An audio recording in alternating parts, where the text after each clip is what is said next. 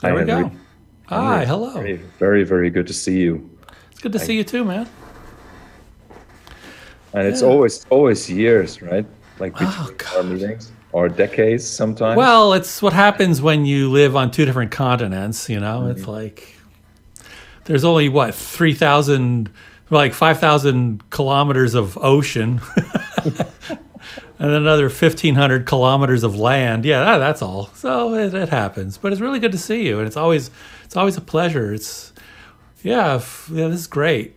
It's, yeah. I'm trying to remember. So what did I met you on, what was that King Crimson blog page thing back in the late 90s. Yeah, it was Elephant Talk mailing list, right? That's what it was, probably. Yeah, Yeah, Elephant yeah, Talk. Yeah. yeah.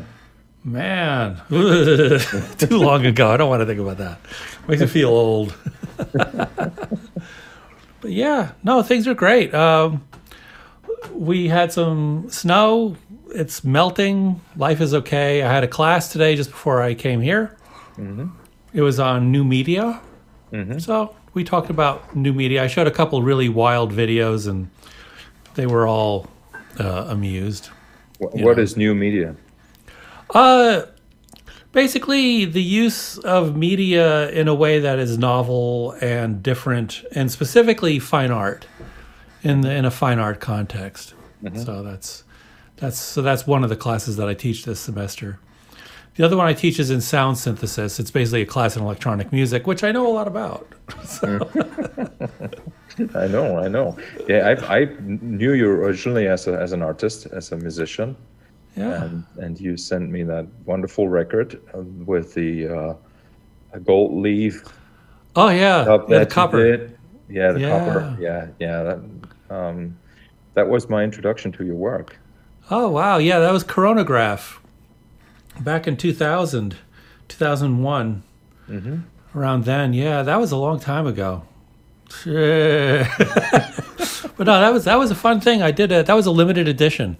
hmm I only pressed 750 CDs, and I only made like 500 covers. hmm Took over the house for a few days and made a lot of those. But that was fun. That was a fun project. Yeah, I followed that with K2, which is available for download. Everything, well, it's all on my Yeah. Kether music on Bandcamp. It's all there. And but yeah, that was a real interesting piece because it was me just finally deciding to actually do an object that is reproducible and it was customized hmm because I used to do a lot of cassette stuff. So I do like a run of like 50 cassettes, and I made a custom cover for each cassette, so they all look completely different. Yes. I went to a yard sale, and this guy was selling literally a crate of National Geographic magazines. hmm So I just sat there for like a few weeks just watching TV and cutting pictures out of National Geographic. And then I got these folders and I just organized them like ocean, animals, mountains, industry, like that. So then I was able to and then I printed up the cassette J cards hmm and then just did the spray glue and then just put the picture on and then just trimmed it. Oh. And so while I'm watching television, I'm trimming this, and at the meantime, I had one of those dual head cassettes. So I just put like high speed copy, bang, and it had the auto reverse. So it would just run through it, then bang, and then go back, and I'm done. hmm Put it together, throw it over there, put another blank in, hit that, spray, put the picture on, cut it. It was like that. It was like this kind of funny thing to do while I'm watching, I don't know, Star Trek or something. It's a pretty progressive way of thinking about musical objects, right? To have unique packaging, and it's something that's come back big time in the last 10 years, right? Well, it's had to. It's Yeah, I really know, had I to. know. Yeah, yeah. But it's not new, right? That's what I'm trying to say. You know, it's like, you know, the old is the new. Yeah, and that's an interesting discussion. But my inspiration for this were people like Soviet France, and their covers were just amazing. I mean, they did one, I forget the name of it. I think it was like Soviet songs and youth music, and all the cassettes came in a clay box, and in the box was a feather, but the feather was from a seagull next to the Sellafield nuclear disaster. So you're getting this radioactive feather. Those guys were amazing. And then they did another one. Was it I forget which one, but it was basically the record album was made out of hessian burlap, and then it was painted with creosote, which is what they paint telephone poles with. Okay. So the stuff is incredibly toxic. It's just bad, you know. I love that shit. So that's what I took inspiration from. Only I tried to do something rather than be real aggressive like that. I wanted to take that and flip it into something beautiful. And I have a background in doing calligraphy, and because I actually did that as a side business back in the mid '80s, and I still do it once in a while, but not as much as I used to. But yeah, so I figured I could brush on glue, and then smack the copper leaf, and then just do it again, let it all dry, and then brush it all off. And then I had rubber stamps made. So all of the text is rubber stamp with a, the stamp, bang, like that. So that's how all that was done. I still have that CD somewhere. Cool. Yeah, I don't have very many left. I think I only have like 5. 5 or 6. That's a good sign. Oh, yeah. I've sold hundreds of them. I think I still have 12,000 CDs in my basement.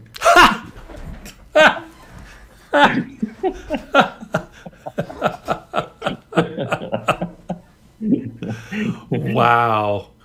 Okay. No, not really. I think we got rid of some of them last year. We started, using a warehouse and kind of like a fulfillment company that does stuff for us, and we sent them quite a few crates of CDs, and they're so the basement is not as full anymore. But it's one big shelf full of CDs, and given that I've been recording and releasing music for 23 years, that's okay. It's okay to still have a shelf full of CDs. Oh, absolutely. Yeah, I mean, it makes perfect sense. Oh, so you're talking about downstairs. So I gather you're no longer in that little apartment off of Prince Lauer? I'm still very close, but in a new house. Cool. Wonderful penthouse apartment. Amazing Nice. place. And, like Berlin is, and I think Toronto is probably worse. Oh, yeah. But it's tough. And we've been looking for 3 years. And then I think actually COVID was in our favor. This place, we wouldn't even have looked for it. It's so great. We wouldn't have dared to look for something like this. Yeah. And then it just appeared there are these neighborhood apps. I don't know if you know about those. It's we have them app here. Yeah, okay. So and then this lady who used to live here said she needed a new renter, that she could present to the owners, and it took 3-4 hours, and it was clear we'll get the place. It was amazing. Excellent. Yeah, the things here, rentals here are down, and they're getting very cheap. Well, not very cheap. They're getting they're less expensive than they used to be. But single family housing here, like our house, stupid expensive. It went up, I think, 8% last year. Did you? That did, was did on you, top of did you 12% buy? Did the you year buy? before. Did you buy your house? Oh yeah. When we left San Francisco, it was really funny. You remember the little house we had in San Francisco up on the hill? Yes. So we bought that place for like $326, and then we sold it for $800. Good. Yay! We bought this place for about $750. So we paid off our debts and bought a house, and we still have a mortgage. Just because it's useful to do that. Yes. But no, and this house has been appraised, I think, at 1.7 million. It's just ridiculous. This is not. No. It's not worth it. No way. Yeah. But it's just what this town has done. Everything's just off the scale. But apartments are getting relatively inexpensive. Like it used to be, I think, a 1-bedroom was $2,100, and now it's down to, I think, about $1,700. Yeah. So, Yeah. So it's still expensive. Yeah, a little more expensive than here, just a little. Yeah. Yeah. Yeah, but things are good. But yeah, you talked about something that I find really fascinating. You talked about everything that's old is new again, and that's something that's really kind of important to me lately. I don't know if you got a chance to listen to the West End Electric album. I did. Which one is that? I listened. It's by a band called West End Electric, but it's actually just me. Okay. And it's on Bandcamp. It's on my Bandcamp, but as a separate band under Kether Records. Okay. Yeah, here I'll send me a link. Yeah. Here we go. Chat. There we go. Oh yeah. And I did this about a year ago. No, I have not listened to this one. Yeah, this actually has a rhythm in it and stuff. This is actually very much not ambient. And but it also points towards the kind of thing that I did with the Laraji kind of thing that I did with the zithers. Yeah. It's kind of like that, only instead of listening to Laraji or something, I was listening to Boards of Canada. And so I was like putting my brain inside that space and trying to figure out how they do that, and what are the processes. I did a lot of research on their techniques. And so I made this record, and it's not Boards of Canada by any stretch. It's very different, but it's kind of like where if I inhabited that space, what would that be like? And so that was one of the little things that I had in my head. Oh, well, what would I do? And I have a history of doing this. So like I did In C by Terry Riley, and that's on my Array album. And then I, on the album, The Standard Model, I covered, what was that? America the Beautiful.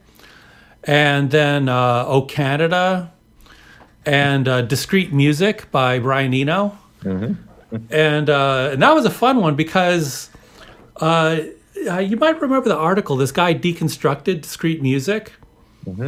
And so he had a little place you could download the patches for the synthy that he used. Yeah. And also the melodies he also put up as MIDI files. So I just took the MIDI files and then just assigned new sounds in a totally new soundscape. So it's much more lush. Because discrete music, I mean, let's be clear, it's very austere. There's not a lot in there. And because it's 30 minutes long, he couldn't put any low frequencies into it. Yeah. Because of the needle, you just can't do that. So it's all super mid-rangey. And so I made my version's like half the length, is like 16 minutes, and it's like full range, of tonality and frequency, and so it's a lot more lush sounding. It's much more luxuriant, as opposed to the kind of austerity that Eno did. And so that's what I like doing. I like taking things and then I'll just re-inhabit it, because I feel that's important. It's, somebody said, I forget who it was, but music is only alive when people play it. Yes. Mm-hmm. So, when's the last time somebody did a cover of discrete music? I don't know, never? I don't know. Maybe Bang on a Can did, or I don't know. Yeah, maybe they did. Yeah, that's a good. Maybe they did, because I know they did music for airports. Yeah. But it's like that. You know what I mean? It's like That's a great point. I haven't thought about it that way. That covering, like in pop music, what is called making a cover of a song, is very much like playing the music, like in classical, right? Yeah.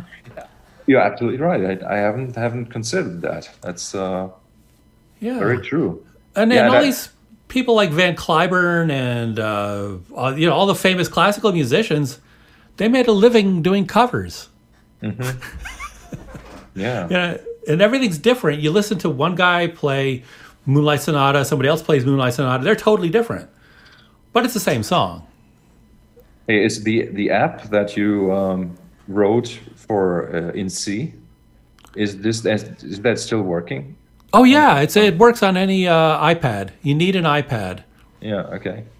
And it comes in. You just use it, and you can play in C to your heart's content. I performed it. Well, you remember I was in Berlin and I did that. And, yes. Yeah. Oh God, I had the funniest experience with that. I was at a conference in New York where I was invited to perform. And everybody was talking about how important it is for, the theoreticians to listen to artists, and we should do this. And so I said, cool, and great, because like right after this discussion, I'm going to be playing In C by Terry Riley on my, on my little iPad. Mm-hmm. And they're like, okay, cool. And as soon as it was over, everybody left. Mm. To go to some other part of the conference. Mm.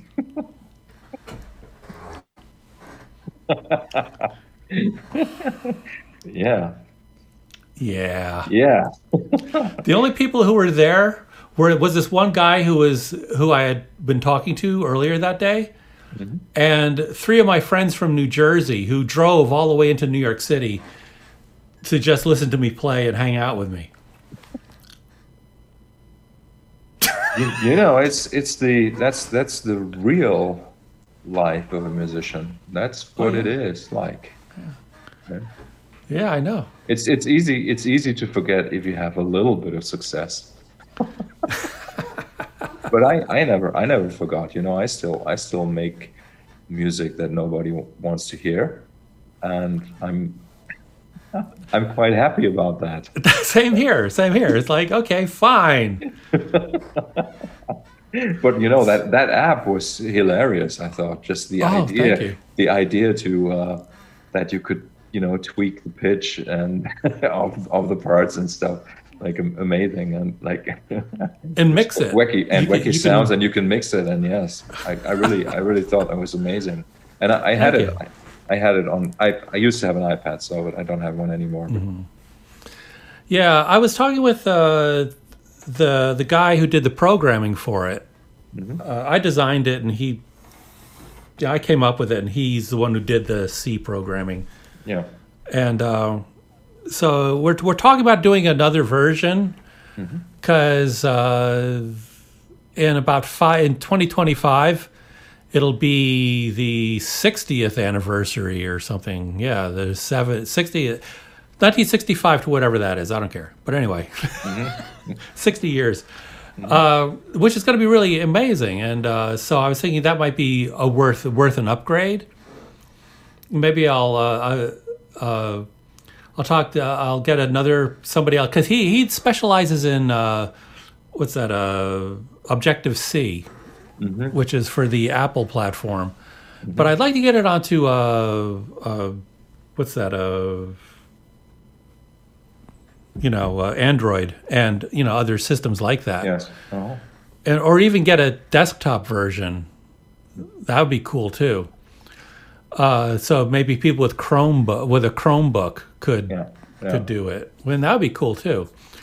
But that'll take money and time and effort, and it's still a few years away, so I'm not going to think about it.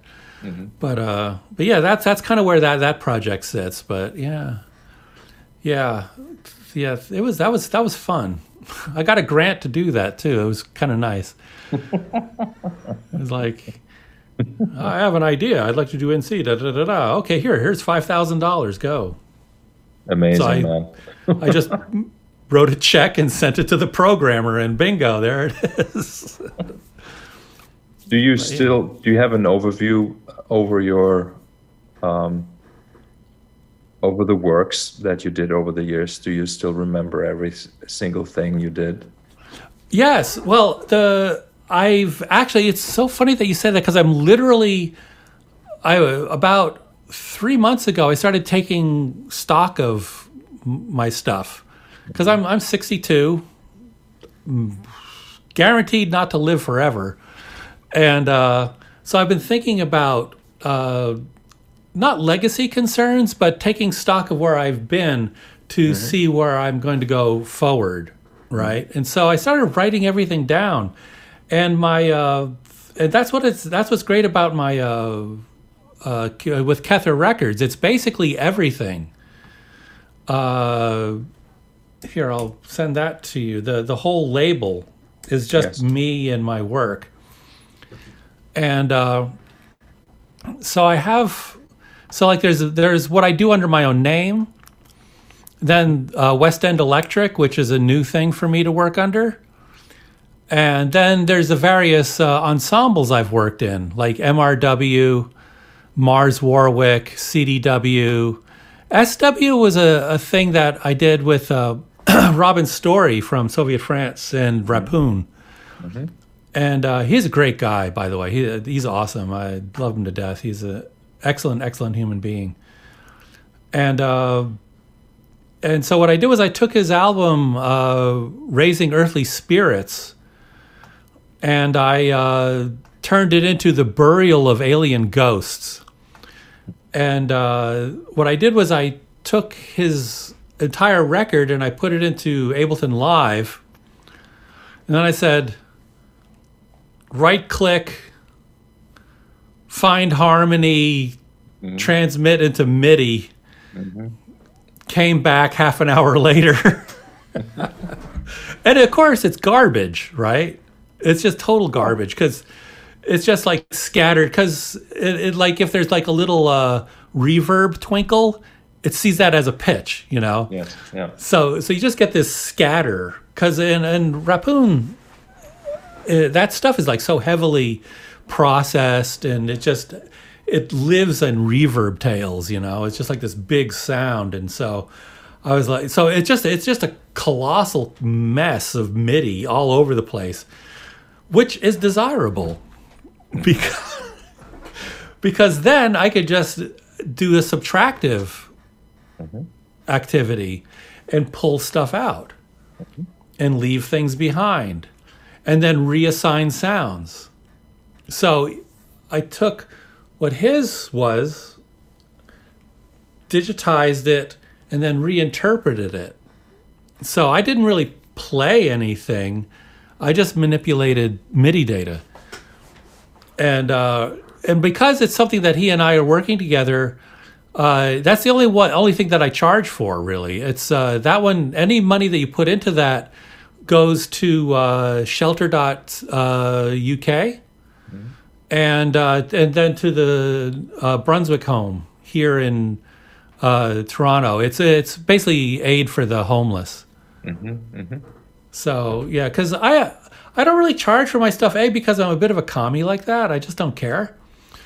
And B, it's like this is where you and I have a really huge difference in terms of where our lives are at. Is that this is how you make a living.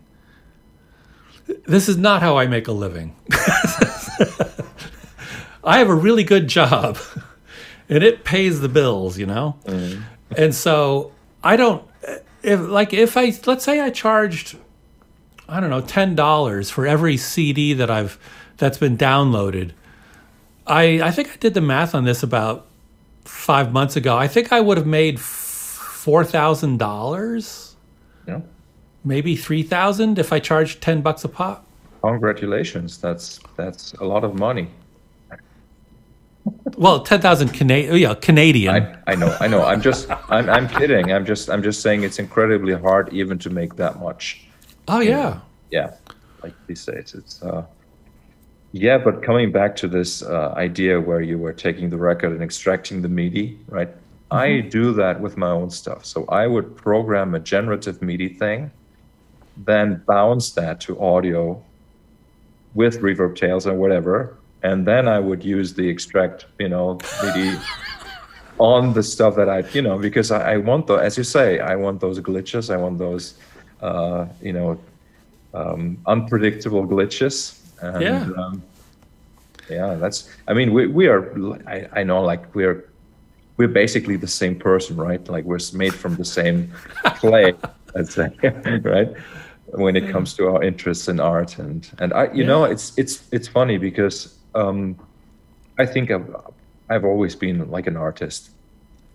Like the music I've been making, I've always seen that as some sort of fine art project. But then when I met Renee, my ex-wife, and you met her, right? Yes. Renee, and then I started realizing, because she is an artist, performance artist and stuff, and then I realized, okay, well, what I'm doing here is actually more than just music. It's what people would call art. And then I started understanding why I wasn't successful with what I was doing, and it was good. It was wonderful, because I still can't be bothered to do stuff that people like. It's just impossible, and I don't know why I have some success. I don't even know why, but it's sort of like I feel like I'm blessed, Right. I can really do whatever I want, and like Tony Levin says that, like when we are on stage with Stickman, we don't, we just do whatever we want, and there's an audience. Like we can say there's at least 80 people, even in the smallest village, coming out, just because Tony was on the album So, and his bass was mixed very loud, right? Like you could say that that's the reason why Tony is popular, for many other reasons as well. But it's sort of like an interesting world I live in, where it's like where art and trying to make money from it kind of meets, and it's interesting and it's challenging. Yeah. Well, luckily you have like the super mad skills with your touch guitar, and not only with the touch guitar. And I'm being serious. Like, okay. I have acquired skills in many different fields that are useful to be proficient and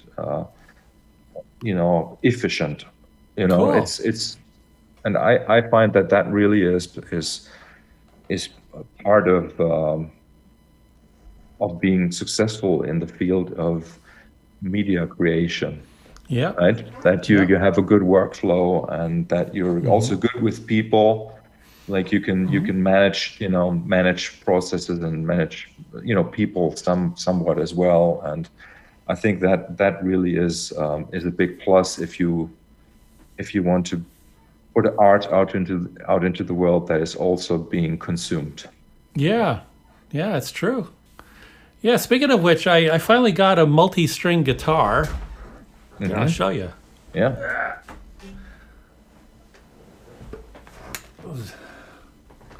Yeah, it's an Ibanez. Schecter. Schecter. Okay. Yeah, Schecter 8-string. It's got the blackout. What are the blackout pickups? I forget who made it. Not DiMarzio. I don't know. I forget those guys. So it's a shredding guitar. It's for metal stuff. Nice. Yeah. But I've been using it because I just taped off the top, and so I've just been like practicing. That's what I love about your videos that you've been doing with Crowder. Yes. Because I've been learning how to tap doing that. Wonderful.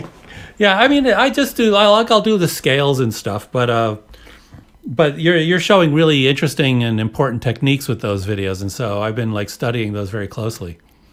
Yeah, like my and this has been on my mind recently because I'm putting those videos out for free, like and it's basically like my very specialized knowledge that I'm sharing for free, and it's interesting to see how some people react to it. Some people don't understand that I'm basically sharing secrets, like if there is such a thing as a secret. What it means, but what I mean by that is that I have over years of study found out what the problems are. Even the problems that I still have, like with almost 3 decades of playing that kind of instrument, like all of that is built into what I teach. So like when somebody starts learning from me, they, even after a few weeks, they already have a better technique than I will ever have. And that is my, and I don't know if you would agree with that as a teacher, as with the teaching that you do, but that's kind of like, yeah, probably not. But no, it depends on what it is. I mean, there's some people who have definitely like by far exceeded what I ever told them ever. And then there's some people who are just kind of like, no, but that's okay. Yeah, sure. But yes, I agree. You can't expect everybody to pick up on it, but at least I want to give people a chance. And that's why I'm like always so still excited like a child when I discover, say, an exercise that addresses a specific problem that, then kind of like brings people forward like 7 years into the future simply by practicing something for 3 weeks, right? Like, I have that sort of time scale to kind of judge how long things take, with this instrument. And so it's great. And Sean Crowder is a fantastic guy. And like, we had the first meeting with another player, like distance. Yeah, we had distance between us, no problem. But 3 people, and we played together, and it was amazing. He started 6 weeks ago, and he was already playing with us. It was incredible. It was incredible. That's great. Yeah, he's a talented guy. What can I say? But yeah, that's excellent, and a fine teacher. So there you go. What more do you want? I mean, do I want to spend? Should I? I mean, I know you say you have the advantage of having a teaching job, and you have what's it called? Tenure? Is that the word? Tenure? Yes, I have tenure. So amazing. I mean, I envy you for that. On the other hand, I mean, as I have this somewhat like a vocation, right, to make music, do I really want to have a full-time job? No, probably not. No, at all. I mean, like pretend that COVID goes away tomorrow. Just pretend. And so the Stickmen start wiring up for a summer tour. That's great. Let's say it gets extended into autumn. Yeah. Not me. No. I have to teach class in September. And then I have like August. August is nothing but like faculty meetings and planning for the next semester. It's a fucking nightmare. So so like literally I could never, because of where I'm at, I can't possibly even dream of living the life as you have it. And so it's huge trade-offs, massive trade-offs. And but it was just like I've always made music that no one really wanted to listen to, and I got a lot of it just got soul crushing after a while. It's just like always working day jobs to keep a roof over my head, and then I just said, okay, if I'm gonna have a day job, I want a good day job. Damn it. I'm not going to drive around as a courier or something. I'm going to, I want something that's much more rewarding and certainly easier on my feet. And so that's when I started doing that. That was like in the mid 80s. when I started sussing that out. And so I started working as a typographer and a calligrapher and doing that kind of thing. And then I got a type design. And then I worked at Apple for a while on the Final Cut Pro development team. And then I was at Napster, and that's a whole nother crazy story. And so I always had these really good jobs. And it was at Napster that I realized that I got to change things. I was at an inflection point in my early 40s because, I could I made these beautiful paintings. I was doing these huge paintings. I was doing this amazing electronic music. None of that's really going to put food on the table. And the guy who was the CTO of the company that I was working at was 19 years old. Mm-hmm.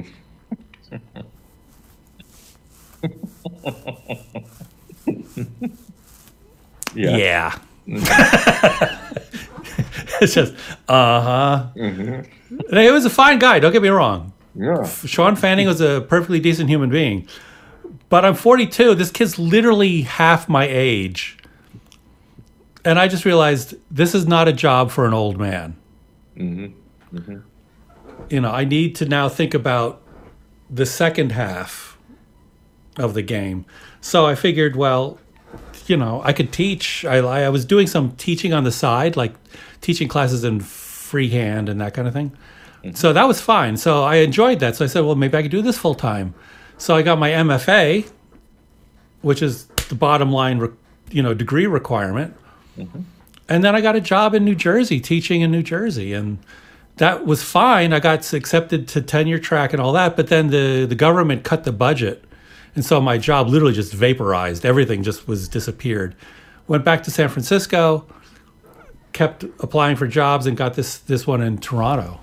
And that's how that literally happened. But it was a very conscious thing that I had to work very hard at. And it took many years. I mean, I started thinking about this in 2001, and I got tenure in 2015. So that was like a 14-year project. I remember when you got the call to go to Toronto. I still remember that. Which year was that? 2007. Yeah. Wow. 14 years. Crazy, eh? Yeah. Yeah. So that's how I got to where I am, and so I feel very comfortable with where I am. I have a nice house. All this stuff is here for me now, and what's also really cool for me is that technology is finally catching up to where my head is at. Mm-hmm. I hear you. And that just makes my life so much easier. Like I had to do all that. Like what's his name? Jacques Attali, in his book Noise, The Political Economy of Music. He says that the musicians are heralds. They are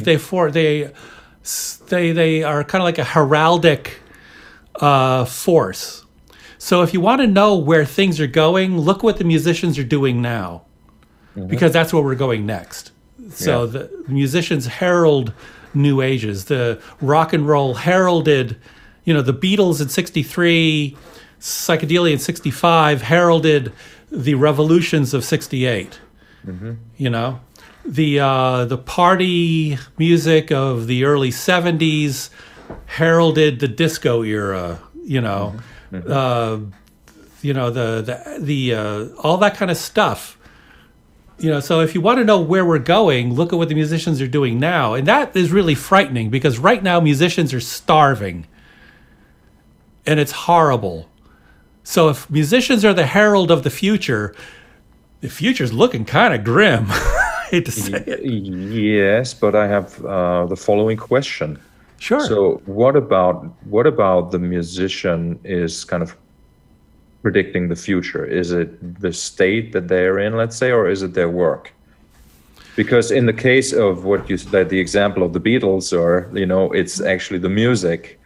It's the music that carries the vibe, let's say. So if, and I'm just saying, like, if what you say is right, the starving will have predictive qualities, let's say, right? Then probably would say that the starving has to somewhat show within the works of the musicians, and that in itself would be interesting to me to hear. I have to say, even if it means starving. I agree with you. That's really interesting. Well, that's a predictive thing that we can test, and see where this goes. There's been some, and this also ties into something that you said earlier that I wanted to touch on, which is how the past is the future now, and the past. Like there's this constant farming of the old, and this was covered by Simon Reynolds in his book Retromania. And that's a parallel book to the book Capitalist Realism by Mark Fisher. And Fisher has there's a video of Fisher, it's online on YouTube, where he says that if you listen to the music of today, there isn't anything coming out today. And this is when he was speaking, say I think it was like 2015, 2014, somewhere around there. There's nothing coming out today in 2015 or 2014 that wouldn't be completely understandable in 1995. That's what he said. Yeah. And it's an interesting point because it's even worse today. Anything that comes out today would be perfectly understandable in 1995. But what is the definition of understandable? Well, it wouldn't be rejected. People would know what kind of music that is. They'd be able to say, "Oh yeah, that's rap," or yeah, that's just crazy pop music, or that's just prog, or whatever the filter is. So is that simply because there are millions of pigeonholes, or why? He feels that it's politically determined and economically determined. Basically, with the fall of the Soviet Union in 1991, the only viable alternative to capitalism failed. And at the same time, you had Fukuyama declaring the end of history, that bourgeois democracy is the end point and there's nowhere else to go. This is it. Get used to it. And that was like right around 1989, 1990. The Soviet Union falls in 91. And so what Fisher pointed out was right around 1990, in the mid-90s, between 93 and 97, it just sort of seized up. And culture just sort of put on the brakes and, dropped into second gear kind of thing. Or drifted into neutral, really. And so, as a consequence, everything is just constantly churning because there is no future. The future has been canceled. There's no Star Trek, because Star Trek was communist, believe it or not. It was a communist view. There's no money, there's no work, people do whatever the fuck they want. If you want to go explore outer space, you join Starfleet. You don't get paid for it. You just go do it. And that's canceled. The idea of the Jetsons, even working as much as the Jetsons do, which is like what? I think like 10 hours a week. And they live in these sky buildings and they have like flying cars. Yeah, that future's been canceled. The only futures that haven't been canceled are the dystopian ones. The only visions of a future are like Blade Runner, Aliens, the latest versions of Star Trek, which are just like brutal and violent. It's like a dystopian future. Ender Game, like all that kind of stuff. What's that? Hunger Games. These are the visions of the future, and they're completely dystopian. So there is no positive future. To his view. And so because the future's been canceled, all you have left is your past. And so you mine the past, you bring it to the present, regurgitate it, bring it from the past, regurgitate it, and so that effectively explains vaporwave. Mm-hmm. Yeah. And that started in like 2008, 2009. Really hit the time in 2011, 2012. And it also goes for a lot of the stuff that's coming out today, like PC music and this kind of like future pop and future funk, this kind of stuff. It's all just looking back, and then they just process these ideas and make new ones. And so what I like to do with what I'm doing is do this in a very conscious way. Mm-hmm. You know? So if I'm going to take something from the past, I'm not gonna just make fun of it or parody it. I'm literally going to relive it. Mm-hmm. and re-inhabit the space of the composer. So discrete music in C. The Zither project that I did, which is just reimagining Laraji. All that kind of, so that's where I'm kind of at right now. And that's why I hope that that there can be a new vision out of this, because until we get a new vision of a new future, a positive future, we're just going to be retreading the same old shit for the next 20 decades. I find that fascinating for many reasons. So if you say that the only future that's not canceled is like a dystopian idea, or the idea of dystopia, right? What if we just say that's going to be the same for music? What is dystopian music? Because the dystopian music, as we know, I would say, is the music that nobody listens to. So isn't that interesting? Yeah. Right? Yeah. So what would it take for popular culture to become 100% dystopian in its contents? I don't know. Is that a place that we really want to go? No, I don't know, but I'm just saying, if that's the only thing that's left, if that's the only uncanceled future, then we have to take that into account as well, right? So maybe, because if you say, like, I don't know, I'm very happy to develop my own vision of the future, and I don't need anybody else to say. Same here. Well, that is, but because and I forgot the name of the guy, but you just mentioned this idea of the future is canceled, right? But what does that mean for the arts? I think it's an interesting question, and I'm not talking about the system that the arts exist in, but the actual works. Like, what will they be like? Is there going to be like a new kind of romanticism that kind of like tries to counteract the dystopia, or is there like real ugliness, like something that really tries to be? And to me, Einstürzen Neubauten come to mind, which is a band I love, and it's even their very early stuff, which is pretty much like the idea of sort of like a dystopian kind of like sound and expression, and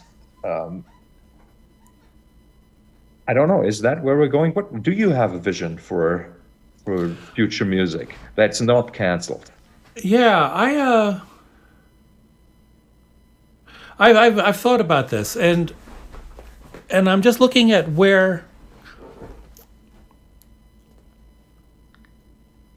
I don't know if I'm equipped to make that. That's the whole problem. I don't know if it's in my DNA. Another important strand in my work is in 1985 I had a real crisis year. It was a really bad year. Like, many bad things happened. Mm-hmm. And so I ended up living in a Zen center. Mm-hmm. And I was just sitting there looking at a blank wall all day just to keep my sanity. And one of my roommates gave me a record, which I still have. It's in the other room. It's by a guy named Wadazumito Shuso. Well, at least that's what it says on the record. It's actually Wadazumi. and he played a hachiko, like this giant, huge, just this huge shakuhachi flute. And he was a Zen master, and that was his practice. Mm-hmm. He would just play the flute. Yeah. And that so inspired me that that's been another recurrent theme in my music, in my creativity. And I think that really came to the point in the zither studies with Raji, where it's distinctly, well, actually in the one before that, the Covidian Meditations that I put out, the record before that, where I'm specifically using my music as a meditation process. Mm-hmm. And so I go into this sound and I find my way through the sound. And the sound just responds as part of the world. And so there's this this kind of a very centering and very, for want of a better word, spiritual kind of space. That's not the right word, but it'll do for now. And so that's a really important thing to me, because I think that as a musician, as we contact our work, we have to it comes out of some kind of place. It comes out of some kind of space. Robert Fripp will talk about, like the little fairy sitting on your shoulder or something like that, or like this kind of divinity that comes from above and into the musician, and and it comes through the musician.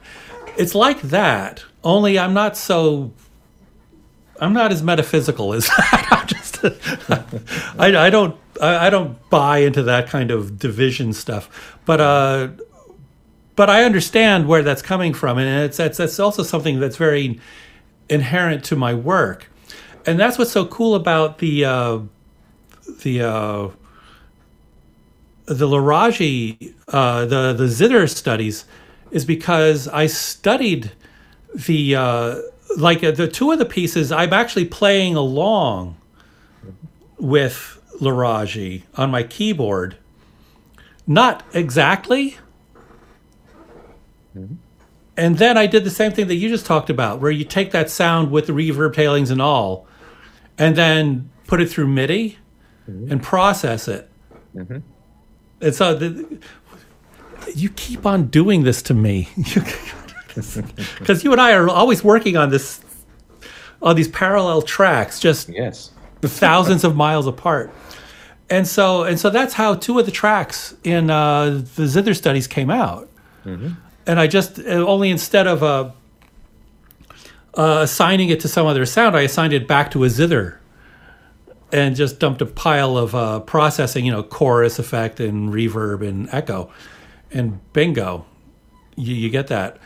So I was dealing with that. Also, I remembered listening to Laraji's ambient album with Eno, and I could hear how Eno was playing with the EQ. Mm-hmm. And it's all handheld. You could tell that he's just sitting there doing this. There's something going on in there. And so I did that too, using the 8-band EQ in widget Ableton. So I was just moving a band around and playing with it and pulling it up and pulling it down and doing circles and stuff. Mm-hmm, mm-hmm. And so I did that too. So this is all a way of bringing me back into that sound. So I'm generating a sound and I just saw Laraji perform on Facebook, and he was just inside his sound. He had his zither and he's just playing. Mm-hmm, mm-hmm. And it's perfect. And so I was playing this keyboard here, like right there, and coming up with the same kinds of things. I was using a zither preset. I downloaded a zither instrument, so I was able to do that. You know what I mean? And so I was able to re-inhabit this space and go inside his music in a way that I couldn't if I tried to play it on guitar or piano or anything else, is to go inside that timbre and also the processing involved and just go inside that. And that's exactly what Wadazamito did with his flute. He just got inside his flute. Mm-hmm. And that to me, and that's what I love about your stuff too, because I'll be listening to, I don't know, like Trepanation or something, and I can hear you play, and I know you're in there. Mm-hmm. You know, yes. I can hear you. Yeah. I can hear you in there. You know, Henry, the interesting thing is, like, I wouldn't know how to do it otherwise, right? Like, what other way could I really have no idea if, you know, what other way there could be to make art. Is there another way to even make art? Is there a different? I don't know. I'm sure. Well, no, I'm just saying. I'm sure there is, but I'd say, like, from my perspective, I can't imagine, like, how would I not be inside of it, right? Like, yeah. And you know, there's the physical aspect to creating that sound. There's always at least a little bit of physical interaction with, and that is, I think we're mostly not aware how subtle the moves are, let's say, that make a piece what it is. Right, like it's like the subtlest thought or the subtlest move of a controller that makes all the difference, right? And we really don't sometimes don't even know what kind of power we have there. But you did really great in avoiding my question about the vision of future music, right? Oh well, I'll go back to that though. And so, to me, I think that what we're seeing right now is kind of like a general reset in a lot of culture. And I think that my particular take and your particular take, like how you and I, we operate inside the music and we go through this. Mm-hmm. I think that's one particular vision. Mm-hmm. And I think it's a noble vision. Mm-hmm. And it's a beautiful vision. This is something that we can take forward and become part of a lineage. Mm-hmm. And if it's, you know, and there's been this all through the ages, you know, from me to Wadazamito. Wadazamito goes back to, you know, other performers before. Most of them are nameless. You know, they've just disappeared because they didn't write shit down, you know. Mm-hmm. And so I think that's part of this vision, this future that we can imagine. That's it. But that'll just be one. I don't think it's going to be like one truck. We're all going to get on the bus and go into the future. I think it's going to be a lot of people walking, a lot of people on bicycles, a lot of people driving cars, taking jet planes. I don't care. It's just a way to get into and out of this kind of pit that we're in. And I think that a lot of it is going to have to deal with the objective material conditions that people find themselves in. And once those really start to change, then we'll have the heralds, you know, to say, oh, go there. And that's what I think is important. I think that there's a lot of people trying that. People talk about Sophie, God rest her soul, as being a future-oriented artist. I'm not really there with that, but I understand the drive to talk about her in that regard.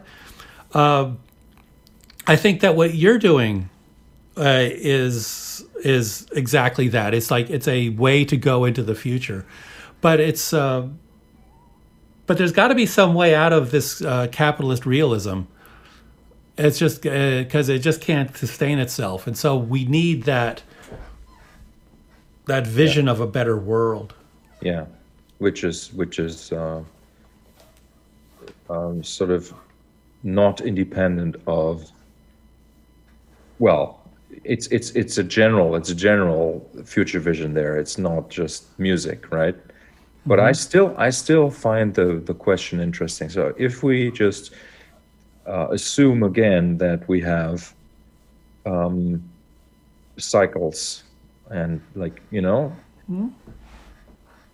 but there has been like this really intense change in culture, in musical culture, that came about by the ability to record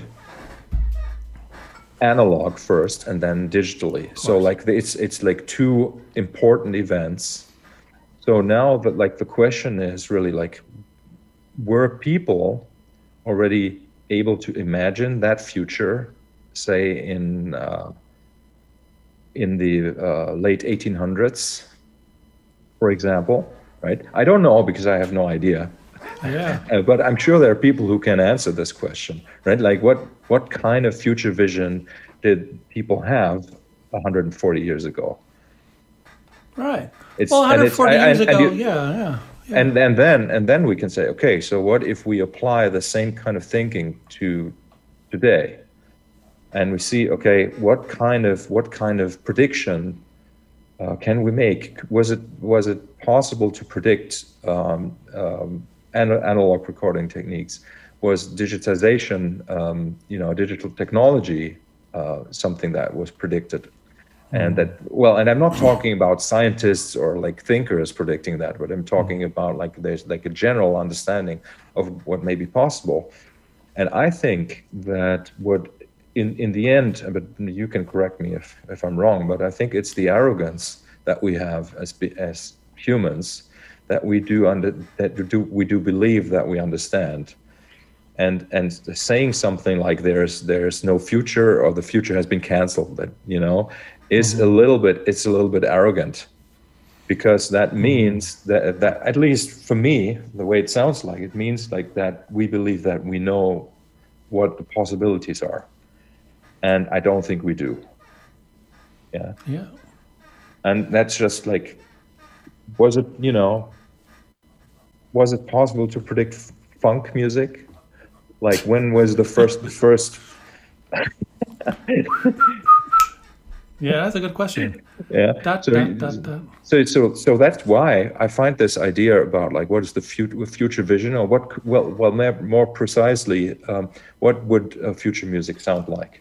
Well, then the things that we can imagine probably mostly are things we've already heard, that we kind of like have an idea what they could be, but we can't really imagine a qualitative change that I think that would be I don't know. I think that there's also a big problem, which is all the low-hanging fruit is gone. All the really easy melodies, they've been used because they're easy. There's millions and millions of songs, and all those little millions and millions of melodies, they're just used up. So I think that one of the things we may need to look to is forgetting, and a relinquishment of intellectual property to allow ourselves to reinvent, and to forget and that could be this is a weird. Now here's a weird kind of. I just thought of this, like this weird dystopian, utopian vision. Because basically, we know that this stupid computer I'm using, the one you're using, this is garbage. It's just going to go away. And all the data on it is going to have to get stored someplace. And those storage devices will also go away.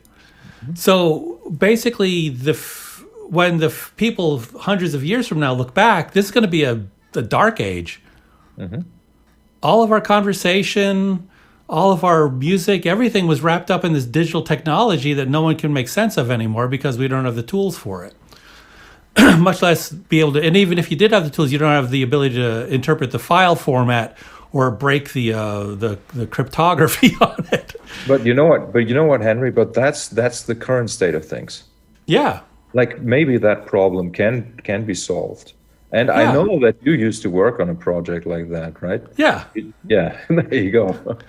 Yeah, and So so this becomes very, very interesting. So if this all sort of disappears, then we can't remember it. Mm-hmm. It wasn't written down in paper. Mm-hmm. The sheet music never existed. I mean, I dare you to find sheet music for Boards of Canada.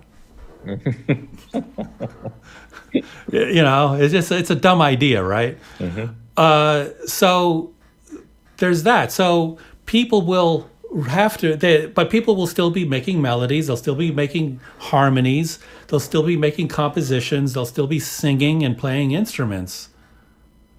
And they'll be allowed to reinvent over and over again the melodies that will all be reinterpreted according to the local requirements that are needed. So if whether it's through electronic instruments, which I doubt will exist, but if they do, then fine. If they don't, then you have all the acoustic instruments, which aren't going to go away. I mean, it's easy to make a flute. You just cut reed and you blow into the reed. It's easy. Mm-hmm. The flutes have been around since what? I think the oldest is like 42,000 years old or something. Mm-hmm. Like some crazy ancient bone flute from the caves. Mm-hmm. They found evidence for similar instruments, drums and whatnot. So there's an ability to do this. So and music is innate. It's what we do. It's because we're human. So how we're able to do this in the future, that's the interesting thing. How can we envision that as a positive future and get out of this cul-de-sac of modernity and worse is postmodernity? I think that's why it's actually very important to make music with the technology that's available nowadays, because let's just even if we have the forgetting, maybe we're building new structures in the brains of the people that will come after us, the generations that will come after us, and they will have a built-in understanding for contemporary classical music. And but here's even more. It's like what we were just talking about, like how the similarities between how you and I work. We sit inside our music. Mm-hmm. That's not common. Mm-hmm. A lot of people, they'll say, I'm going to write a song. And so they think about writing a pop song. It has a very defined structure. You plug in your chord progressions, you write your lyrics, you get your middle eight. Mm-hmm. You're done, right? Get an intro, get an outro, and then you have a song. It may not be any good, but you keep on doing that over and over and over again, and eventually you get something that's passable. But that's not how you and I work. Mm-hmm. So we're inside this stuff, and I think that being inside music like that is something that is something that will go forward because it is the most innate form of music making. The guy who made that bone flute 42,000 years ago, mm-hmm. He wasn't working with sheet music. He was playing a flute. Mm-hmm. Now, in what context he was playing it, I have no idea. Mm-hmm. But my guess is that he had to practice it because he wants to play it because it's beautiful. So I think that is kind of like the innate practice of music. That's also why I think, I think that the humans of 20,000 years ago are not so much different from how we are nowadays. Oh, at all. It's just like you would still have to practice your flute, and if you wanted to play the same melody twice, you would have to know what you're doing. You would have to remember which fingers you put where and how hard you blow. All that. Yeah, it's all there. It's the same thing. Yes. And so I feel that's why I don't feel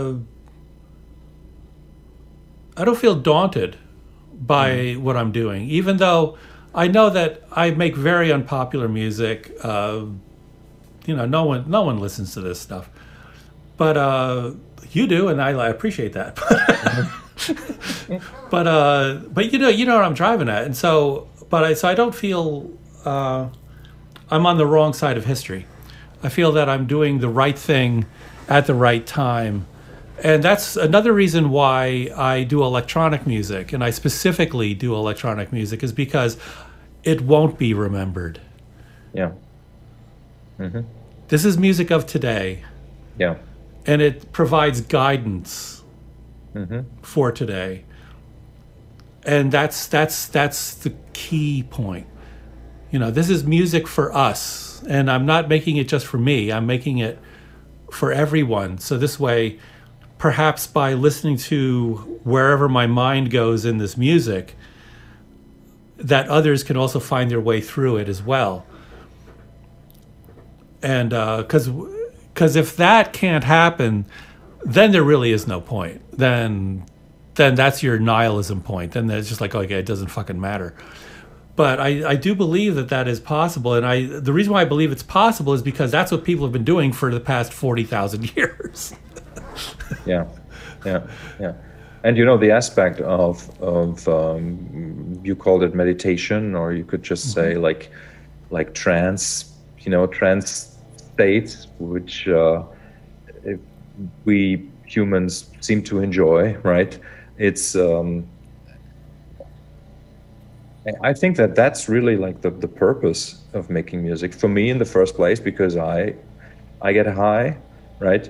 And some people that listen to it, they get high as well. So, exactly. that's kind of, and then behind that are concepts like maybe healing, or like unity, or integrity, like all these things that you could say are good, and yeah. But I think that so that's why I think that there is that's why I feel confident about a future. A lot of people are not, but I feel that it just won't be anything that we imagine. It'll just be something completely different, like as Monty Python used to say. And now for something completely different. And I think that's exactly where it's going. We're just going to end up with something completely different from where we are. But it's not going to happen overnight. And that's why it's important for someone such as myself to be the foot soldier, and practice this and keep this going. And bring this sound into the world. And as long as people have access to the internet, they will have access to what I'm doing. If there's no internet, there will be digital copies that can be made. If there's no digital copies, then things get a little dicey. So that's why that's okay. That's why it's good that I still have 12,000 copies of CDs in my basement, right? Damn straight, but buddy. there won't be players though for the CDs. Yeah. It's like this computer doesn't even have a drive on it. Yeah. I had to go buy one. It's like $40 or something from Amazon, but geez. But yeah. So what's next up? Speaking of music, so what's next on your well, actually, I'll tell you what I'm doing now. Yeah. So I still have all that stuff you gave me. And this talk has been really, really good. So it has inspired me to... I started working with some of it about 6 months ago, because I said it's been sitting there. I've been listening to it over and over again, and I tried to do something with it, and I can't touch that. It's just, no, I can't touch that. No, I can't touch that. Then about 6 months ago, I said, I'm going to start touching this. And so now I feel comfortable. Yeah, I'll just start grabbing it and wrestling this and find my way inside that. And that'll be good. I can't even remember what I gave you because it's been 6 years. It was a bunch of soundscapey type stuff, yeah. Yeah. But I'm looking forward to what you're going to do with that. Yeah, it'll be fun, and I'll throw it back at you. But but that's not the next thing I'm doing. The next thing I'm doing is to consolidate a bunch of the ideas that we just talked about. So between the Covidian meditations, the Zither studies, and the previous stuff, and also what's that? The West End Electric. How to start integrating all of these different approaches. So this way, I will have a whole pile of brushes and canvases and paints and colors that I can then bring into the stuff with you. So this way, when I go into it, it'll be much more prepared, and I can approach it with confidence. Yeah. So you see, like, one thing that I've been trying to do for, I would say, almost all my life is also to create some sort of music that doesn't feel like it's coming from me or even from anybody else. Interesting. Right? Oh, right, because of your automatic and your algorithmic compositions, right? Yes, but you know that, like, within the world of algorithmic composition, there's a lot that sounds like something that you could actually come up with yourself, right? So then you kind of like have to dive deep and study and like find those gems that feel like they are constructs, let's say, that I wouldn't have found without using the process. Right. And I'm still very much interested in exploring that field of music, where in the end, when people listen to it, they don't realize what the process was like. And it's very similar to what you do, but like I just have like my own idea of working purely on the, like you would say, on the MIDI data level. Just to find these new ways to have evolving logic in music, right?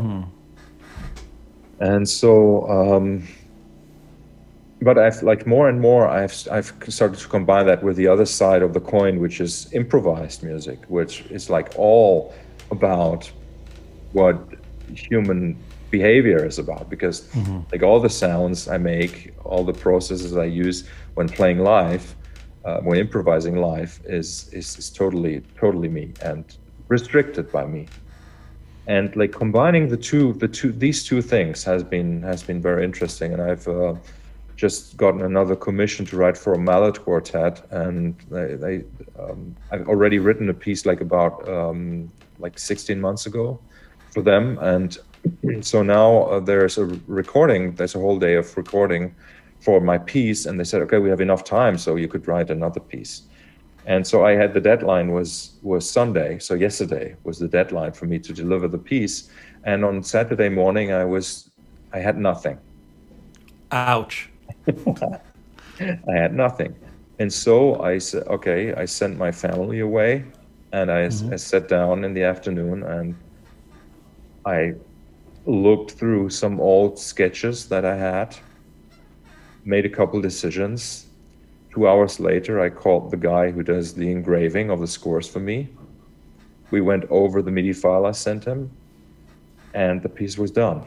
Wow, awesome. And that's how it usually works for me. Like, you know, it's like the pieces, the ideas, they sort of like build up without actually taking a musical form.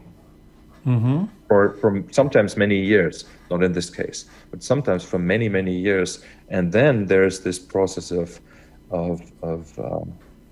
catharsis, even, I would say, where the idea becomes something tangible and like pitches written, you know, something written down or recorded, and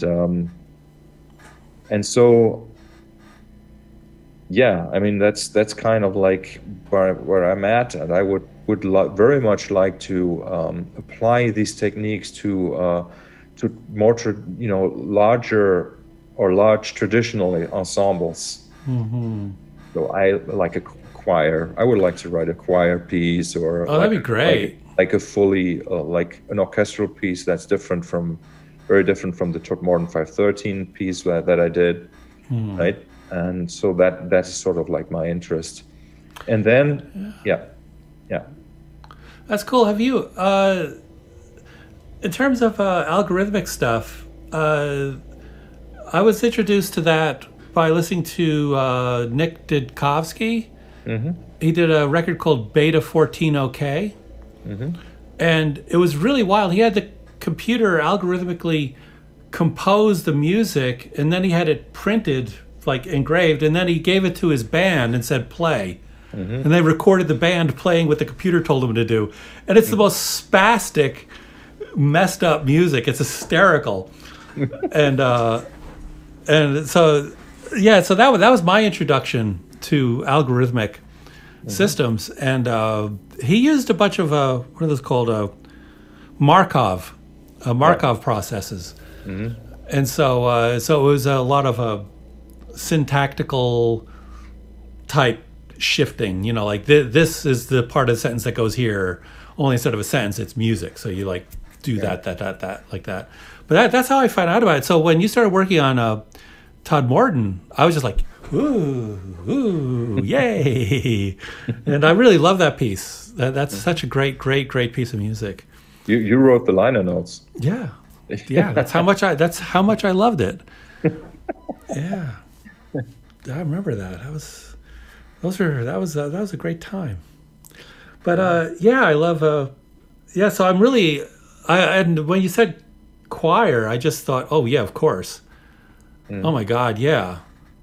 And even an opera, like not a traditional opera, but Yeah, I have a little person. I go ahead, do an opera. I don't care, but I hate opera. So I just yes, I know what you mean, but it doesn't have to be that way. That's kind of what inspires me to write an opera, because it can be different. I really think it can be different. It can be more like a good movie, or a good episode of a TV show. Like that's kind of like what I envision. My only problem, I don't mind the music. The music's fine.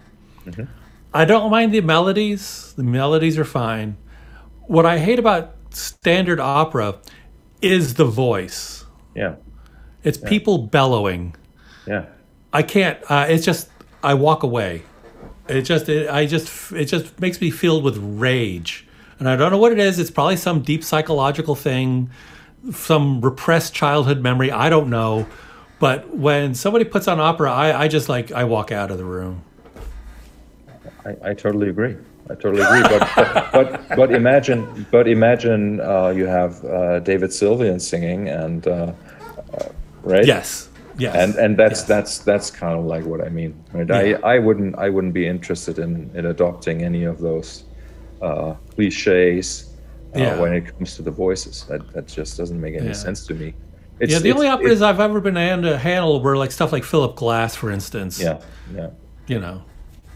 And Robert Wilson. That I can handle a lot more easily.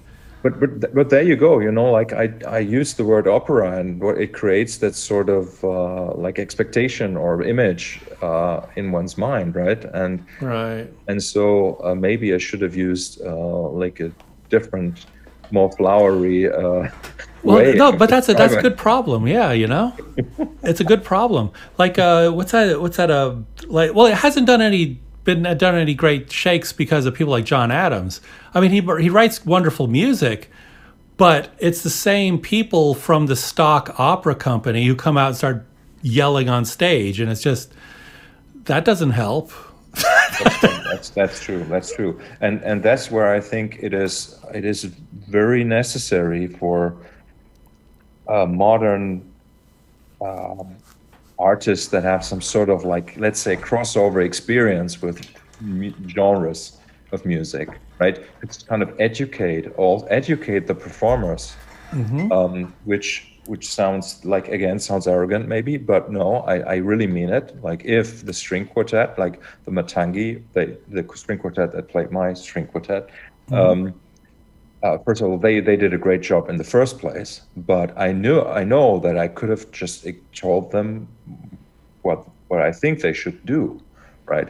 And if I say no vibrato, then I mean no vibrato, Right. And I think it could be the same with professional singers. It would. I think Why it's not? possible, but like I said at the beginning of our conversation, you know, like it's not enough. It's not enough to be able to write good music. You also have to have some way to communicate what you want. You know, that's also why I believe that recording technology is such a wonderful thing for music makers, because you can sort of create something that comes close to like a reference of what you really want. If you know, if you have a chance to record your own music and then somebody can listen to it and then know that no, you don't sing it with that operatic voice, you sing it with like The vernacular voice. yes, right. And I think that's probably where like that's where the world of popular music, let's say, and the classical world, that's where the biggest clashes are. In, you know, like where these assumptions and where basically also the whole educational process is basically being questioned. Yeah. So. Yeah. But I find that fascinating, and I think I'm very optimistic when it comes to that. I think there's been so much progress already, and unfortunately, I'm not famous enough to be taken seriously. But I would really, really, really enjoy writing for, you know, great performers. Yeah. Yeah. So let's see. I hope that It can happen. It can happen, yes. In the you know, the dystopian future, I'm sure. Actually, there was a comedian back in the 1980s, a woman named Judy Tenuta, and she was just really rude, and she was very funny. And she's like, yeah, you know, so like I was on this plane to Europe. Yeah, it could happen. So I always think of that. It's like, yeah, it could happen. Sure, why not? You know, it's all good. No, I think that we'll just keep on doing what we're doing, you know, and pursue it. And you have a lot more fire under your butt to do it than I do. I mean, I have a job. I don't have to worry.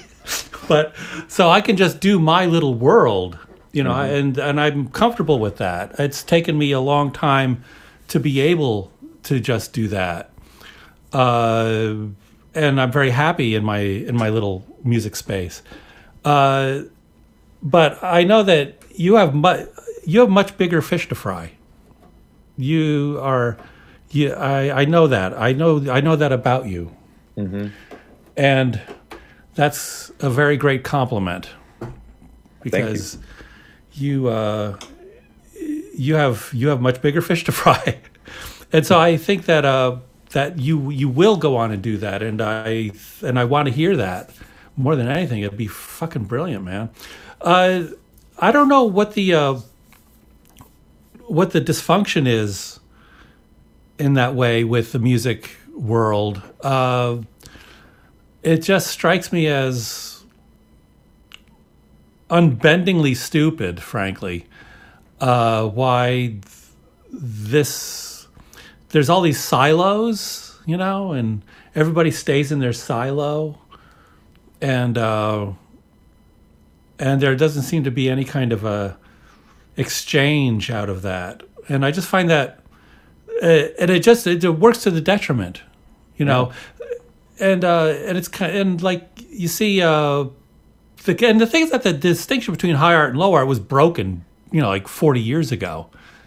I mean, when Laurie Anderson did "Oh Superman" and it went to like what, number 2 in the UK. I mean, hey, Yeah. you know, and Wendy Carlos, the biggest selling record in classical music is "Switched on Bach." Yeah.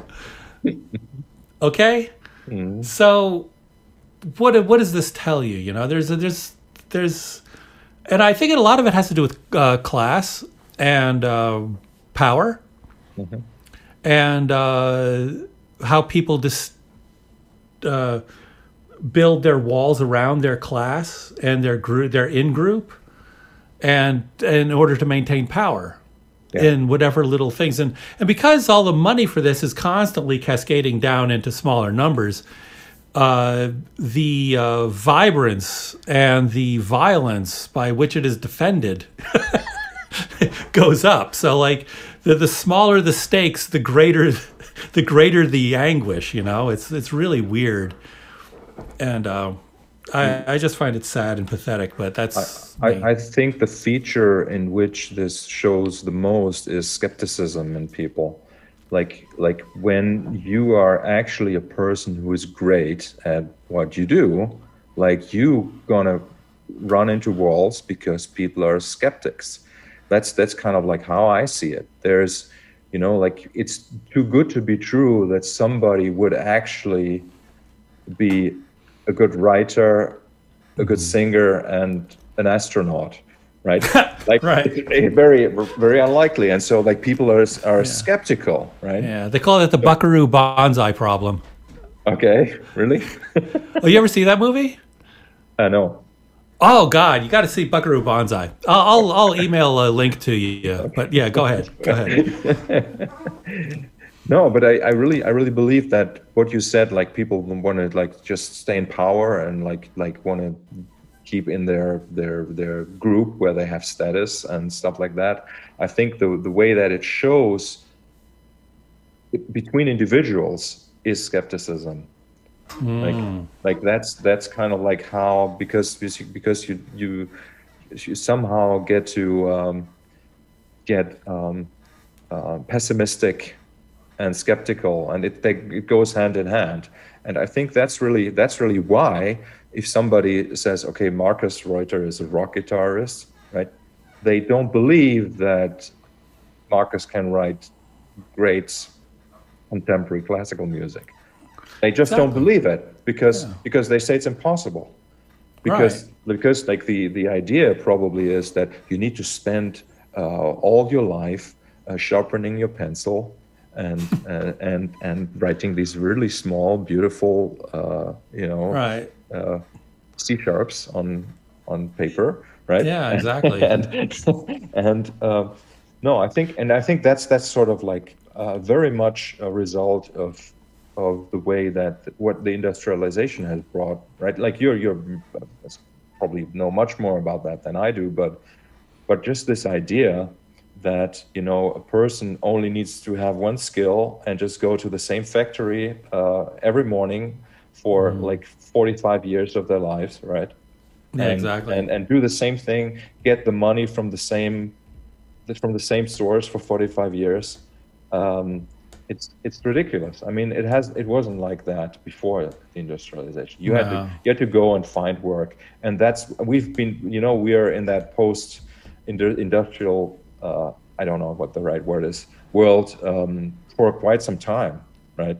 And a lot of people they don't want to face that fact that it just doesn't work like that anymore. You can't. Yeah, it doesn't. I mean, so that's why tenure is amazing, dude.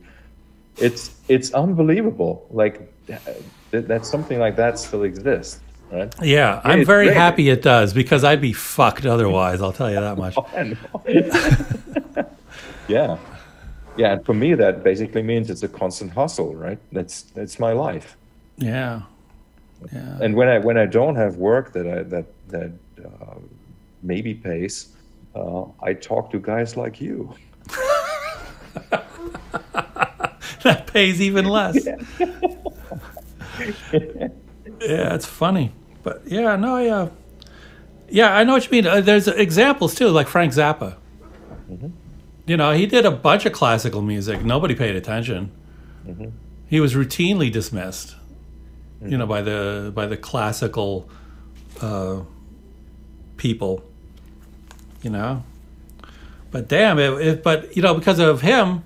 That's one of the reasons why I listened to Edgar Varese, because he was a big Varese fan as a little kid, and I saw this is a great one. I saw Frank Zappa as the MC of an Edgar Varese concert in New York City. And Varese at this point had been dead for a number of years, but his widow was there, and all her little blue-haired buddies were all in like the fourth row. And it was a classical music concert of music by Edgar Varese. And Frank comes out and he's like, da da da da da. So we're gonna listen. Somebody's, hey Frank, and he's like, yeah, that's my name. Shut up, asshole, like that. And he goes, and it goes on. And this woman came out to play Density 21.5 on the flute. And so she's dressed classic, evening gown, heels, flute, ready to play. She comes out. It was nothing but wolf whistles and, yeah, take off your shirt. Like this kind of like stuff. It's just assholes in the audience just being really abusive. And so she just turns beet red and she can't play, And so Frank comes out and he's like, listen, one more cat call, one more wolf whistle, show's over, you go home, we've only done 4 songs. You just wasted your money. Okay? Concert over. I'm not going to tolerate it. Fuck you hippies. Like this. He was so enraged. So he just like said, so now, then he turned to the woman, he's like, I'm sorry about this, but, they will behave. Thank you very much. And so he gets off. And she played, and it was beautiful, and everybody behaved after that. But why does it take like that? And A, and B, what is it with like him being spurned when he was advocating some of the most difficult music that the classical canon offers? Because they can't play. They can't play. I had this commission from an ensemble in northern Germany, and it was fucking horrible. I wrote a piece for them, and they just weren't able to play it. Anything that had a pulse, anything that had some sort of form that required work, sorry to say, that required to be on some sort of grid, just didn't work. And I said that before. I mean, I don't blame the musicians, right? I kind of like blame the educational system that kind of like brings up a certain kind of musician that has no knowledge about how to play in time, that don't learn to listen properly to each other, and I mean, it sounds maybe extremely judgmentally because I mean it. And I feel bad for our society that something like that still happens. And I mean, we're basically just still talking about the same thing we talked about 20 minutes ago. Yeah, right. But but like Frank Zappa. Right? So I think like whenever you are a person, this is again, like you tell me what you think about it. If you're taking something seriously, and what I mean is like not necessarily yourself, but you're taking your work seriously. Right. You have like a certain ethic of working and like practicing or whatever, and like an actual practice of improving yourself as a composer, let's say. It's very unpopular to be like that. It's not something that, at least in certain cultures, it's really something people don't really appreciate. And I still find that fascinating. Also, that there's probably a word for that. Like in the U.S., for example, what is to be a nerd? Let's say, is that a good or is that a bad thing? Yeah, it's interesting. It's double-edged. It is, right? Yeah. Yeah, because you could be a nerd and it's like so boring, or he's a nerd because he's into what I'm interested in. or you it's know. a nerd and makes billions of money because of Yeah, exactly. right. Yeah. And that's a whole nother kettle of fish. Yes, exactly. God Yeah, sakes. yeah. But So yeah. Henry, when did you start making electronic music? Uh, well, that's a good question. In a concerted way, like I like saying, I'm now going to start making electronic music. That would be 1987. I bought. I was living with a girl, and she said she wanted to buy a house, and so she asked me what my credit score was, and I said, "What the fuck is a credit score?" And she said, "Oh no, no, no." And I said, "Well, how do I get one?" She says, "Take out a loan, not a little one, a fairly substantial one, and pay it back." And I'm like, "Okay." So I already had a really good car. I had a '72 Nova. This thing was a fire-breathing monster of a car. You know, we were good. We had a nice place to live with her, so we were doing fine with housing. And I figured so I'll take out a loan for $5,000. What am I going to do with $5,000? And I thought about the stuff that I really like to do, and I've always wanted to do. And I figured, I know, I'll build an electronic music studio.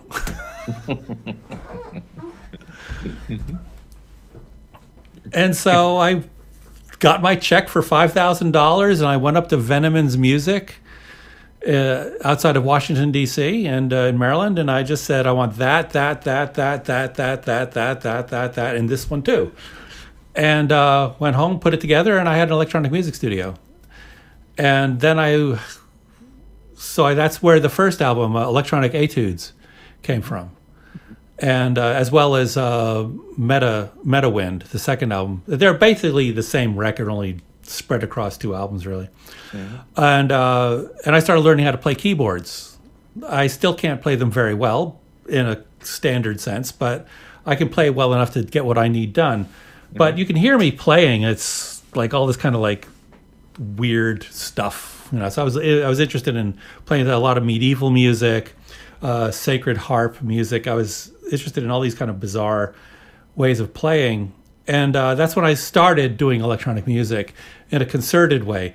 Prior to that, when I was living at the Zen Center, a friend of mine lent me an ARP Odyssey, and so I played that during the winter, and that was really nice. Bob Boylan, bless his soul, he's a great guy, Bob, and so he lent me his synth. I gave it back.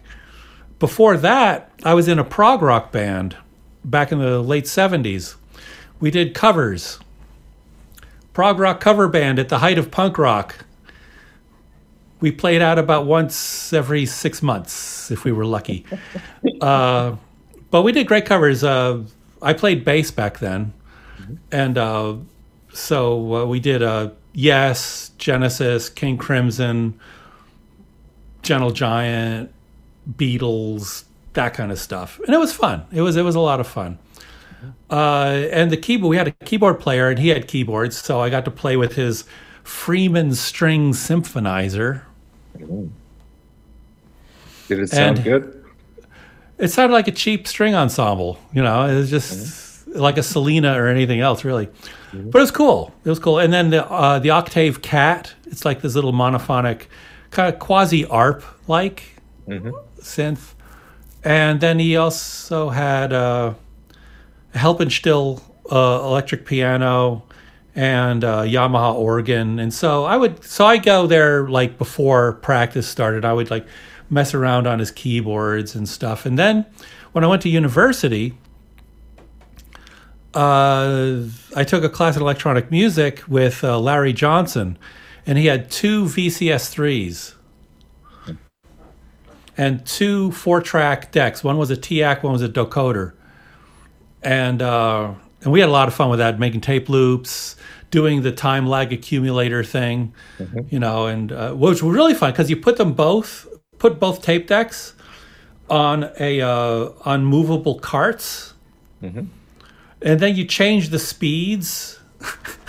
So the carts come together, and then you like stop, and then you like reverse it, and then they go, and then it's like, and then it all comes out at different speeds and chopped up. Is beautiful stuff. And so that was a lot of fun. So that's where so in high school, we had the keyboard player in the band. First year university, I got introduced to the VCS3, which blew my mind. And then when I got back from Boston, because it was like the middle of second semester, I ran out of money, and so I was like shoplifting cheese and shit to survive. It was bad. It was real bad. So I like, Mommy, I'm coming home. I can't handle this. So I'm like, okay. So I came back to New Jersey, and then when I went to Rutgers, they had an ARP 2500 there, and an analog EMU on Douglas campus. I didn't really take any classes using those things, but I did take a class in music, kind of like performance, avant-garde performance stuff. So we would bang rocks together and just do crazy stuff. It was fun. And then I was in that band again. So I was playing bass with those guys, and then I stopped doing that, moved to DC, lived in hell for several years, and then got the studio that I talked to you about. And that's my history about that. All of this is getting written down. Remember we talked about this when we first started. I said I'm writing all this down. Yes. So I will make sure that. In fact, you can write I'll send you could write the blurb notes or something like that. I'd love to. That'd be great. That'd be killer. Yes. But so that's how I got started. And I really started getting into electronic music, obviously, in '87 because I got the Atari 1040 because it had a built-in MIDI, which is amazing. I had it too. Oh, is that a great machine? I think I got it in '86 even. When was it released? 85, 86, right around then. Yeah, and that was just a delightful computer. I used it well into the 1990s. And then I got a Mac, and then I started doing stuff in the box more, and then. But I've had a bunch of synths. I bought two DSS ones, one for parts half the time, but that's okay. TX81Z, a DX11, the Prophet 2002. The Yamaha CS2X, and that's probably about it as far as it said TX81Z already. Yeah, that was about it as far as hardware goes. And then right around 2002-ish, I just stopped using hardware that much. I have an M1 over here, an M1R. And then this old U220, they're both terrible, but the M1's okay, but the U220 is terrible. So I still have hardware, but I don't really use it. I basically do everything in the box. I have this Novation Impulse keyboard. It's fine. It works. It does the job. That's all I need. And so that's basically where I'm at with that. I have some outboard gear, like this Novation launch pad. Yeah. And I have the Akai APC40, the button mixer thing. Yes. And that's about it. Yeah, it's all pretty stripped down. I have a Motu interface, and then these speakers, the Event PS8s. Cool. That's all you need. I basically always just work on my laptop, plugging the headphones into the, headphones out. That's all I use 99% of the time. And like the other 1% of the time when I need to connect my guitar, I use an audio interface. And like there's so much about music production nowadays is about the treatment of stuff, and the capturing is really. And I'm not saying it's like that for everybody, but for me, as I don't know what kind of musician am I I don't know, but for me, it's really that's the easy part, right? Like I just make one performance and that's it. Like first take. Like I don't usually try to better myself, or and yeah. So that's why for me the laptop that's really my studio. Yeah. And it's great, right? Like you said, you mentioning the Atari ST 1040, right? It was called. Yeah, yeah.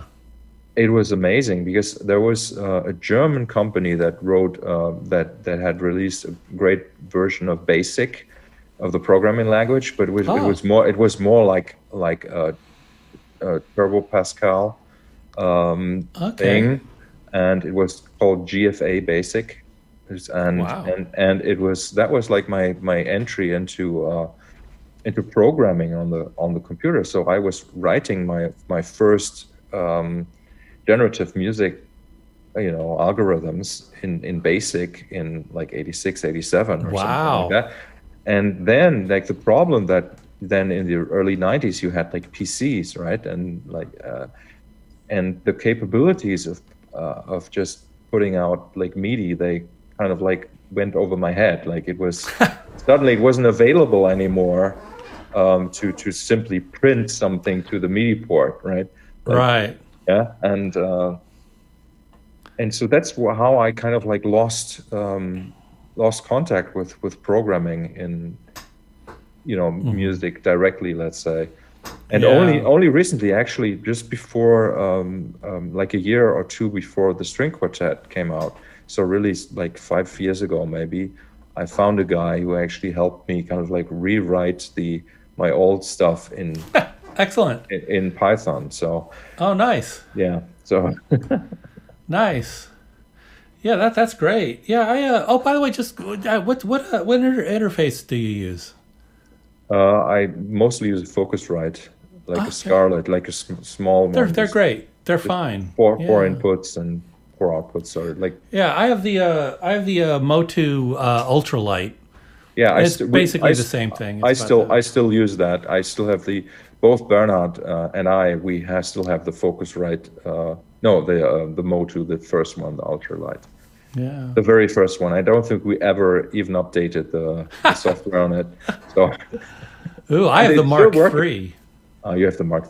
No, we have the Mark Zero.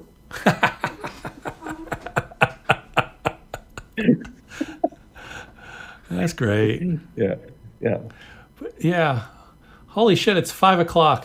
Yeah, we spoke for 2 hours, man. Time flies. Yes, this is amazing. And really, to me, it feels like I'm only starting to really get into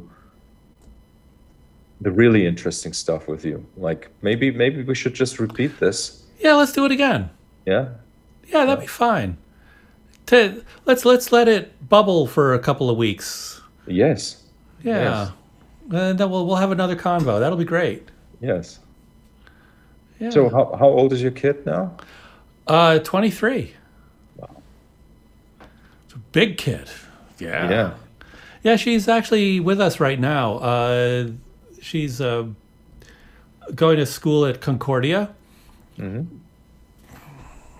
But, roommates, different schedules. So she's home alone with her cat, So she's here with us.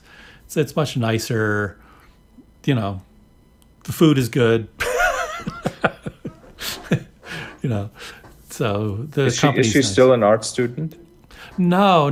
She left that and now she's in this thing called human relations. It's kind of like a sociology, psychology kind of thing that they teach there. It's a really good program. I've met some people where I teach who went through that program. They said it's awesome and they really enjoy it, and it made their careers for what they do. So I'm like, cool. And she loves it. She's really having great classes. She's studying really great courses. It's just like, yeah. One of them was on cults. Mm-hmm. And Nice. and then last year she had a course on the Holocaust or something, just like really intense stuff. Mm-hmm. So, yeah, she's doing great. Wonderful. Yeah, I'm really happy. And Beth is fine. She's still doing her work from home over the internet with doing project management, and she's at working with Bell right now. Mm-hmm. And still sailing. Oh yeah. Last year it's been kind of spooky because of COVID and stuff, but she got to do some sailing last year. It was delayed because they couldn't get everybody into the. Because normally they just do all the boats at once. Mm-hmm. Mm-hmm. And so there's a big crowd of people, and you can't do that. So they had to stagger how everything was released into the water and blah, blah, blah. So it was a mess. Hopefully this year it'll be nicer, a little bit easier that way. Mm-hmm. But yeah, no, we did some sailing. I posted some pictures on Facebook of us, sailing out on Lake Ontario. It was beautiful. And she's fine. And so everything here is just cooking along. And so your baby's now what, like a year now? 16 months. 16 months. Whoa. Yeah. Old, really old. Like she is a real person already. And I'm blanking on her name. Uma, that's right. Uma. Yeah. I remember. Yeah. As in Uma Thurman. Exactly. Yeah. That was the inspiration, actually. Oh, cool. Yeah. Yeah. Well, kids are so weird. It's like, one day you're changing their diapers. The next day they're hitting you up for beer money and keys to go wreck the car, It's just. I hear that all the time from other dads and or other parents. And now I see that it really feels like that, And like the misunderstanding that I always had, is when other people say, okay, it goes so fast, right? Like that it actually feels like it goes fast to the parent, which I think is the case. But what is even more amazing, how fast the development of the kid is. Yeah. And because that is sort of overtaking my expectations every day. Yep. Right? Yeah. Unbelievable. It's wonderful. Yeah, it's a good thing. Yeah. Yeah. And your partner? She's well? She's doing okay. I mean, it's with COVID, it's strange. Her company has just moved into a new office building in Berlin, but they haven't even been there for a day. Right? Of course. So it's a little strange, and the daycares are still closed here, and so for the last 3 months, I have to look after my daughter in the mornings for 6 hours, and and it's challenging, not because I don't love the time with her, but my usual mode of working was to work 16 hours per day or something. Yeah, right. As and as a self-employed person, that's kind of what you have to do. You have to respond when somebody needs something from you. Yeah. Right? And so that's what you're doing. You're responding to somebody who needs something from you. Yeah. They're just little. I know. I know. But when it comes to making a living, it's been quite stressful, I have to say. Yeah. So no, but we, like I said, we have this beautiful apartment, and I think I'm in the best place I've ever been somehow. Cool. So I'm not complaining. The only thing I still need is tenure.